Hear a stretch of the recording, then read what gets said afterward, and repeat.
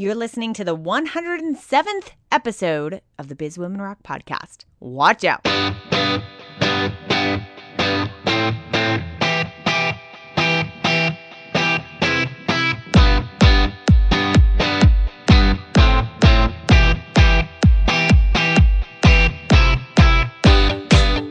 Hey, what's going on? This is Katie Kermitzos. I'm your host of Biz Women Rock. This is the place where you will hear really inspirational and really honest stories from business women who have great journeys to share so that your business can truly be touched by it. I've got a great story to share with you today, but before we begin, it is time for our Biz Women Wednesday series. Today, we're shining the light on Kat Johnson. And she has a company called Savvy Solutions, which really focuses on actually managing and doing all of the social media actions that you need for your business. It's amazing. Kat, great job. Really proud of you. If you would like to find out more about Kat and about how you can be featured on Biz Women Wednesday, just go to bizwomenrock.com. Holy cow, prepare to have your mind blown today because my guest is Steele. And she created a company called Everyone Counts. And I want you to imagine the last time you went out and voted, whether it was for a presidential election or your local elections, and how you probably had to, go down to your local place and, go cast your vote and how it was done and get your little sticker and then go. But it's kind of disruptive to your day, especially if you have lived in Florida like I have. There's a lot of history behind why that hasn't been so great in the past and so accurate. And what Everyone Counts does is she has created a very highly technological way to be able to vote. And so it's so wonderful in an era where we have on-demand content like podcasts and ways where we interact with technology so intimately and on such high sort of security levels. For example, the fact that you can access your bank online, the fact that you can access a lot of private information online. This is such a great way of integrating technology so that voting can now be part of your lifestyle. It doesn't need to interrupt it. And so the implications of that are so great in the fact that it makes it a lot easier for more and more people to really vote. Anyway, the concept is incredible. She is a total genius who I totally fell in love with. And you're just going to learn so much from how she approaches business and why she's so passionate about this and what she's really doing to really have an impact on the world. It's just tremendous and such a great opportunity to really pick her brain. So I'm really looking forward to you listening to this one. So let's get into it. Lori, thank you so much for being on the show today. I'm delighted to be here. I am so thrilled that you are here today because the company that you have built is completely revolutionizing the way that elections are done. And I'm going to let you really get into exactly how you're doing that, but it's so fascinating. And as I was doing my research, it just made me so happy because there was finally this place where really new age technology and really great potential to really impact our lives is really meeting together. So I'm really excited about this. Can you give us a little bit of a background into kind of how you started the company? Sure. First, Katie, thank you for saying all those kind things. It's usually me saying them. So I absolutely love that I'm hearing you say the things that I've been working so hard to achieve for so long, and that a phenomenal team of a lot of people have been working so hard to achieve for so long. So in my past life, I was an investment manager, and I specialized in analyzing new technologies that would be really game-changing in the world and in industries. And the management teams that could execute and make those changes come to reality. So I really, really loved it. As you can imagine, it was pretty exciting. And I thought I would do it forever. But I was asked to speak at a United Nations conference in 2003. And it happened to be the week that Arnold Schwarzenegger was elected to the governor's office in California in a statewide recall election. So, as you can imagine, a lot of people in Europe were sort of in shock because Yeah, no kidding. Arnold Schwarzenegger was now governor of California, which, depends on whether you liked Arnold Schwarzenegger or not, whether it turned out okay, but at the time, it was just shocking. And so the whole conference, which was being held in Switzerland, was talking about it. And so everyone was talking about elections, and I was thinking, instead of who was elected, I was thinking, because of the 2000 debacle, I was thinking of how they were elected. And because this conference is such a significant event in the world, the greatest minds in technology were there, and all of the governments that the UN helps fund for doing things like elections. And so I kept talking to these people and saying, wow, we're talking about elections. Think about the processes for elections. Think about the technologies being used. It's a lot like Mr. Online Commerce or Miss Online Finance. It's a lot like what you do. It's authentication, it's security, it's data transfer, it's tabulation. So maybe you should think about voting because it's really important. And unfortunately, I couldn't get anybody to listen. And I'm one of those people who sort of thinks if you know about a problem and you ignore it, you're part of the problem.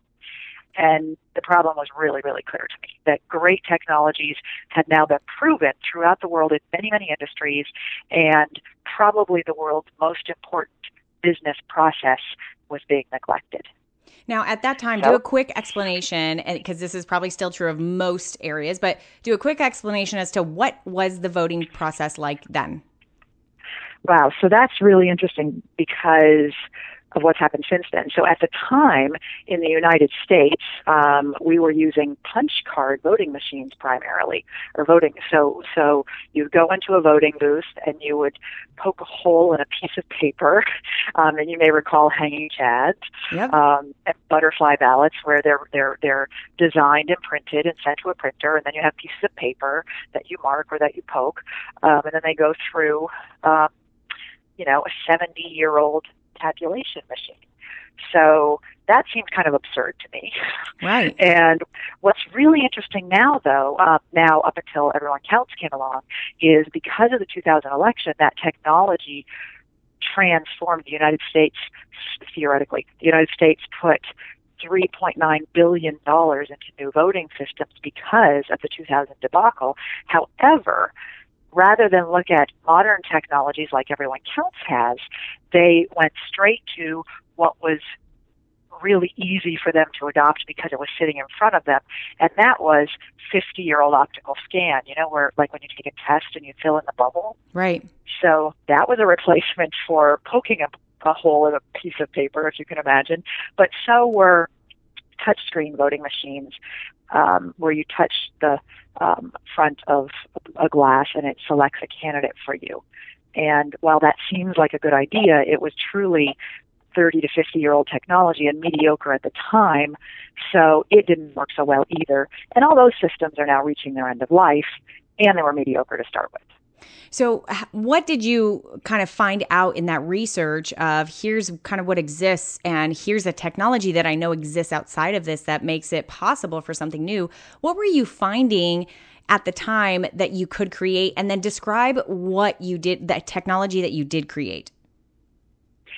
So we found that there were very few vendors in the space, and they were using 30 to 50 to 70-year-old technologies that have always been used in the industry, or have been used for that long. And they were giving election officials one choice. Here's the product we built, use it. And in no other industry was that the case. What I was looking for is how to streamline administrative processes, use technologies that improve security, improve auditability, improve accessibility. And those technologies are now prevalent throughout the world in industry, but they're also, as of the last several years, prevalent in everyday life. So if you think about using an iPad or an Android device or your mobile device, whichever operating system you use, the idea of a person interacting with information real time in a secure way is everywhere. Right. And in voting, it hadn't been. So, you created a software as a service program for that. Can you talk a little bit about what SaaS is for those of us who may not know exactly what that is, and how you actually developed it? And I want you to explain this because, there are plenty of women out there who they see a problem and they know that technology is a solution, but it seems like a giant mountain to actually create the technology to service that. So can you talk a little bit about that spot? Yeah. So first, it is a giant mountain. Let's just be straight here. So they're right. So that's right. It's not easy. But one of the things that Everyone Counts decided to do, because we're talking about elections, and elections require elections are voting.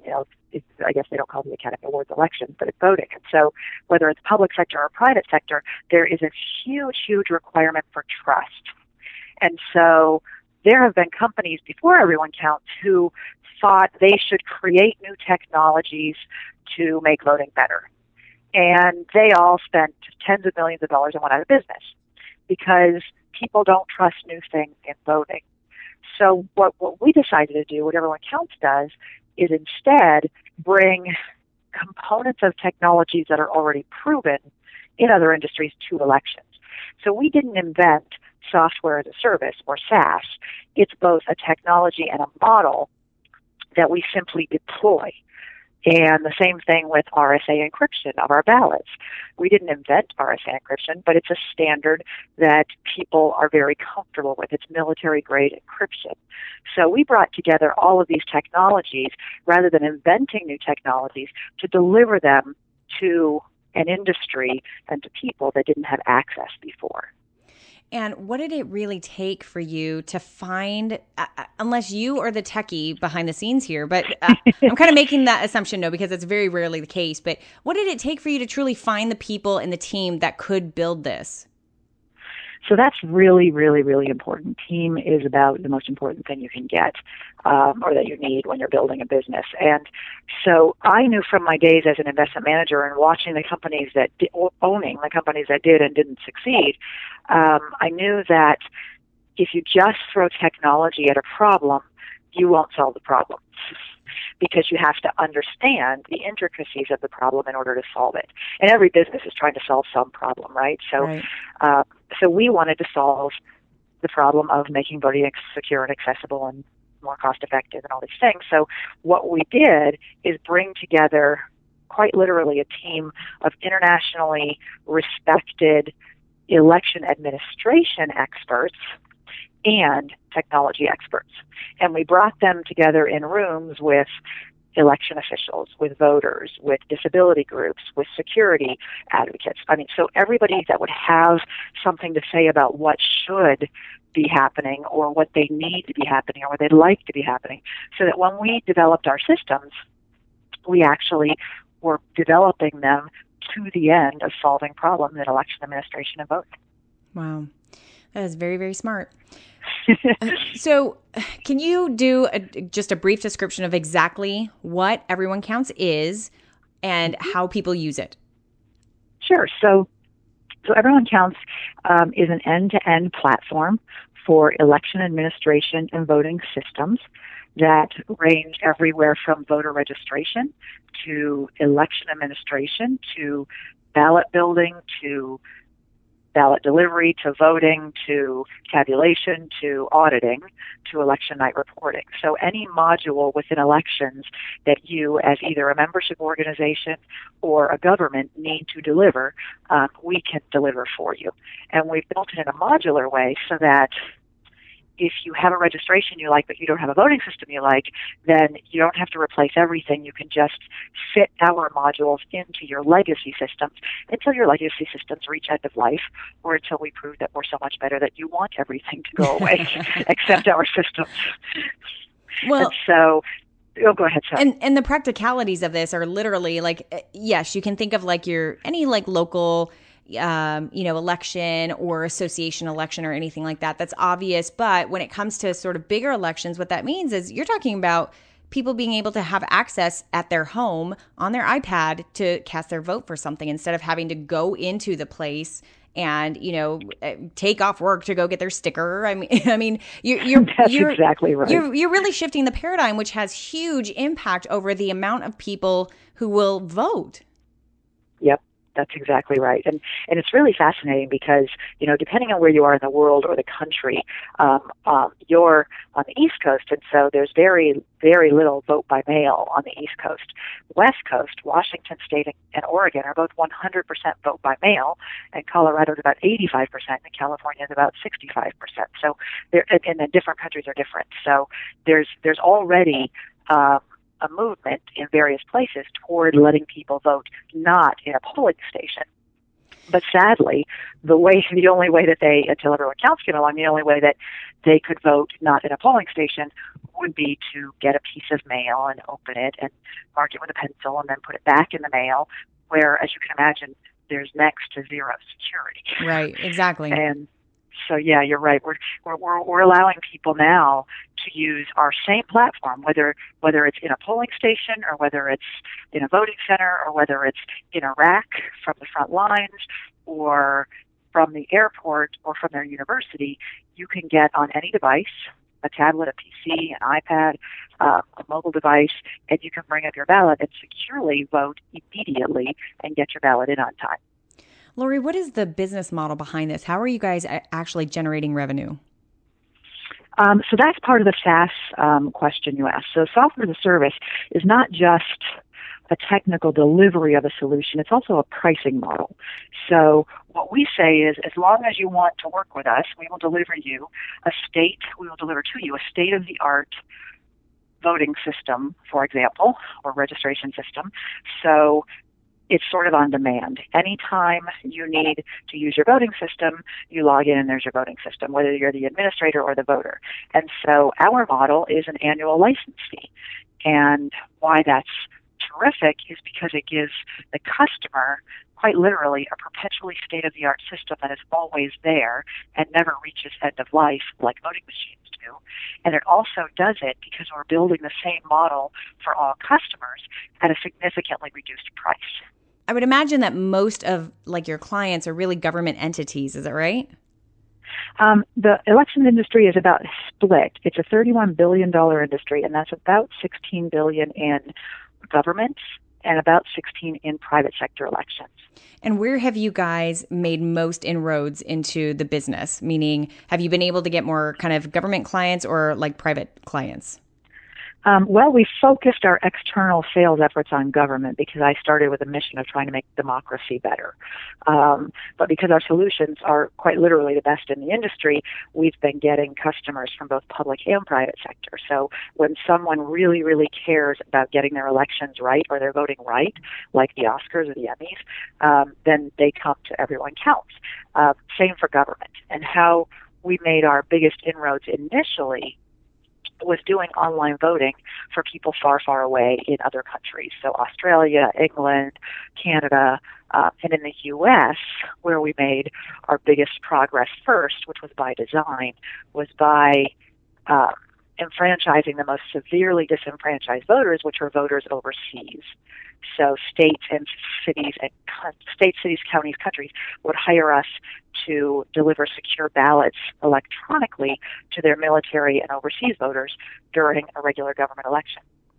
So with the government entities that you have dealt with, government versus private, public entities are not well known for moving fast on things, nor are they well known for really getting the state of the art technology and really kind of thinking ahead for things. So what major challenges did you have in really acquiring the government entities as clients of yours?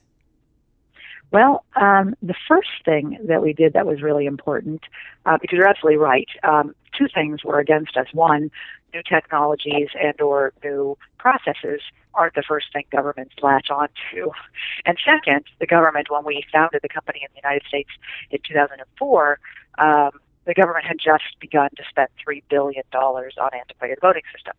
So it was not exactly the right time for us to be saying, look what we've got, when they're like, well, sorry, we just wrote a check, big check. So we started thinking what's going to be the easiest inroad. And there were two things. One, we decided instead of talking to them about online voting, which was the predecessor to software as a service-based voting, we said, how about if instead of instead of full online voting, which scared people at the time, instead we could do electronic ballot delivery, electronic marking, which prevents huge amount of errors where ballots get thrown away because they're marked wrong, and then the voters can print the ballot and have it mailed back. So seems pretty basic, but it made a huge difference because it didn't feel like as big of a change. It just felt like a process streamlined. So we thought about what processes do they need to streamline and which voters need that the most so that the governments will be willing to pay for that. And we decided it was military and overseas voters because at the time, 70% of those, 70, that tried to vote from abroad did not have their ballots counted. What? Are you serious? Yeah. It was that high? 70, which is absurd. Yeah, you're right. I mean, most places would say it's criminal, and yet it was happening in the United States, and it still happens throughout the world because mail isn't sufficient for international delivery in a limited period of time. Man, Lori, in this time of you building your business, you now have about 50 people who work on your team. You have had to evolve as a businesswoman and as a leader in order to really steer this company. So what would you say has been like maybe just one, I know there are many, but maybe one of the biggest lessons that you've learned throughout this journey as far as how to be a leader of a company like this? Oh, you're so right. So many lessons. And some of them have been extremely painful. But most of them are. All the good lessons are the painful ones, right? That's true, isn't it? It's true, yes. So I think one of the things that was challenging for me, and I learned it the long, hard way, is when you're building a business, it's really about execution. It's really about getting the job done. It can't just be about being nice. And so keeping people around who try hard but don't deliver is a really bad idea. And so the hire slow and fire fast rule is really, really important. And the other side of that story is something I read once that basically said, if you're not letting someone go because you don't want to hurt them, you're making a huge mistake for both of you, because the temporary pain of letting someone go would allow them to go do something that they're better at, and everyone wants to succeed. Yeah. So trying to avoid the hurt actually results in serious damage to both the company and the individual who's not getting the job done. So I would imagine that you've had to spend a lot of time and kind of proactive energy into building a culture for your team in order to produce, kind of the forward movement that you guys want to produce, but really in order to create an environment where people are actually happy to be there and happy to work there. So what sort of keys have you implemented in your business that have really molded your culture? I think part of what I was just talking about is an important thing, because if building a culture of excellence is critical, because if you want to hire the smartest people in the industry, which we do, and by industry I mean technology and election administration, not just elections, because we aren't just, we're an elections company for sure, but, I want to compete with Google and Facebook for the best engineers in the world. So I don't think of us as competing with the other voting machine companies. I think of us as competing with the best minds in technology. So you have to build a culture of excellence, and you have to then demand excellence and accountability so that the smart people don't leave because they see mediocrity around them. Ooh, I like that. How do you ensure that? It's really, really hard. That's tough. Yeah, it's because it's one of my advisors once said everybody can't be an A player, but I don't believe that. I think they can be an A player in their space, because if you have a sales administration person, you need that person to be the best possible sales administration person.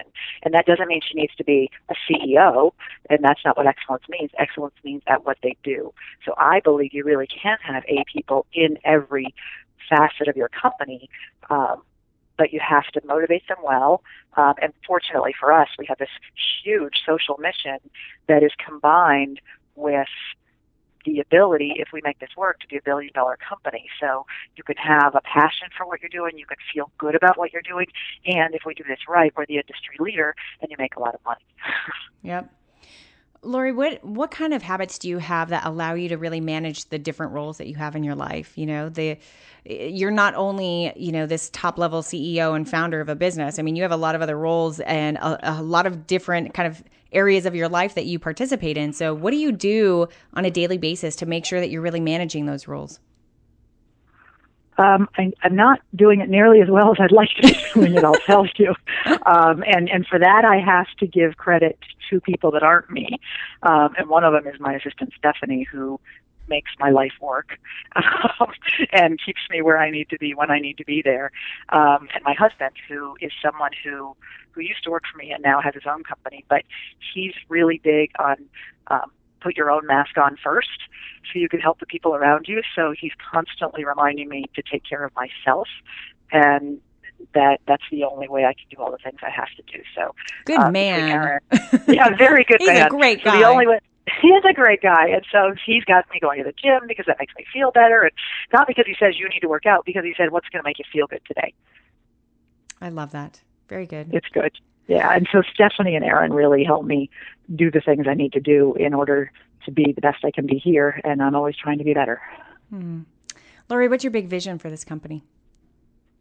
Oh, that one is a simple one. So I really think it's critical that Everyone Counts become the industry leader in voting and election administration, not just revenue-wise, although it's critical that we become the leader in revenue, but also in quality.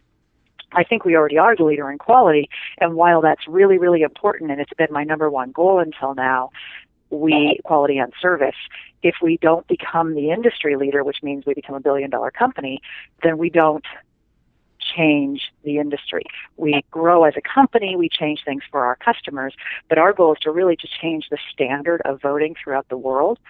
So places like Iran can't pretend they're having a legitimate election when they're not.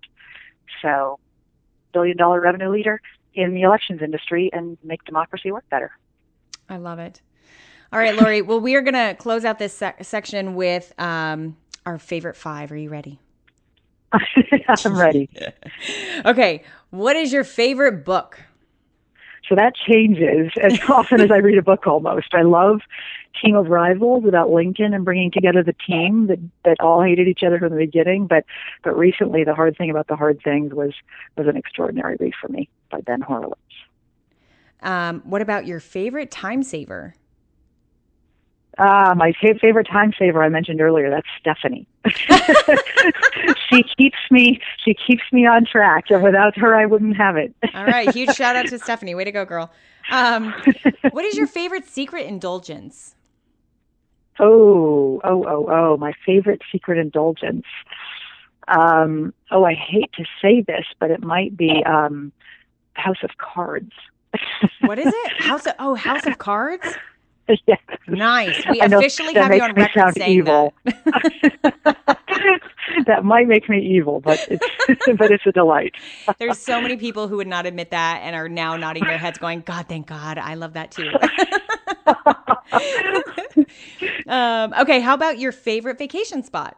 I'm assuming somewhere in here you actually take vacations. Well, that's one of the things I'm not doing so well. I've been married 3 years and I don't have a honeymoon yet, or I haven't had a honeymoon yet. Okay, so let's go to where would you have your honeymoon? Oh, there you go. So I would love to go to Thailand and I'd love to go to Africa. Ooh, nice. What part of Africa? I mean, well, a combination, which is why I say the continent and not a country. So it would be a safari and maybe sailing to the Seychelles Islands. Very nice. Okay. But currently I like Italy an awful lot. All right. And my last question is, what has been, I know this doesn't automatically follow under the faves, but like what's been one of the best things that you've done for yourself for like personal growth as a business leader?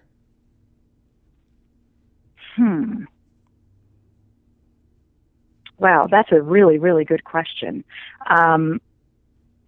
After not doing it for a very, very long time, I started recently, in the last year or two, to take advantage of the genius advisors I had around me. In the beginning, I would just be too busy and I would just execute and I would put everything on my own shoulders.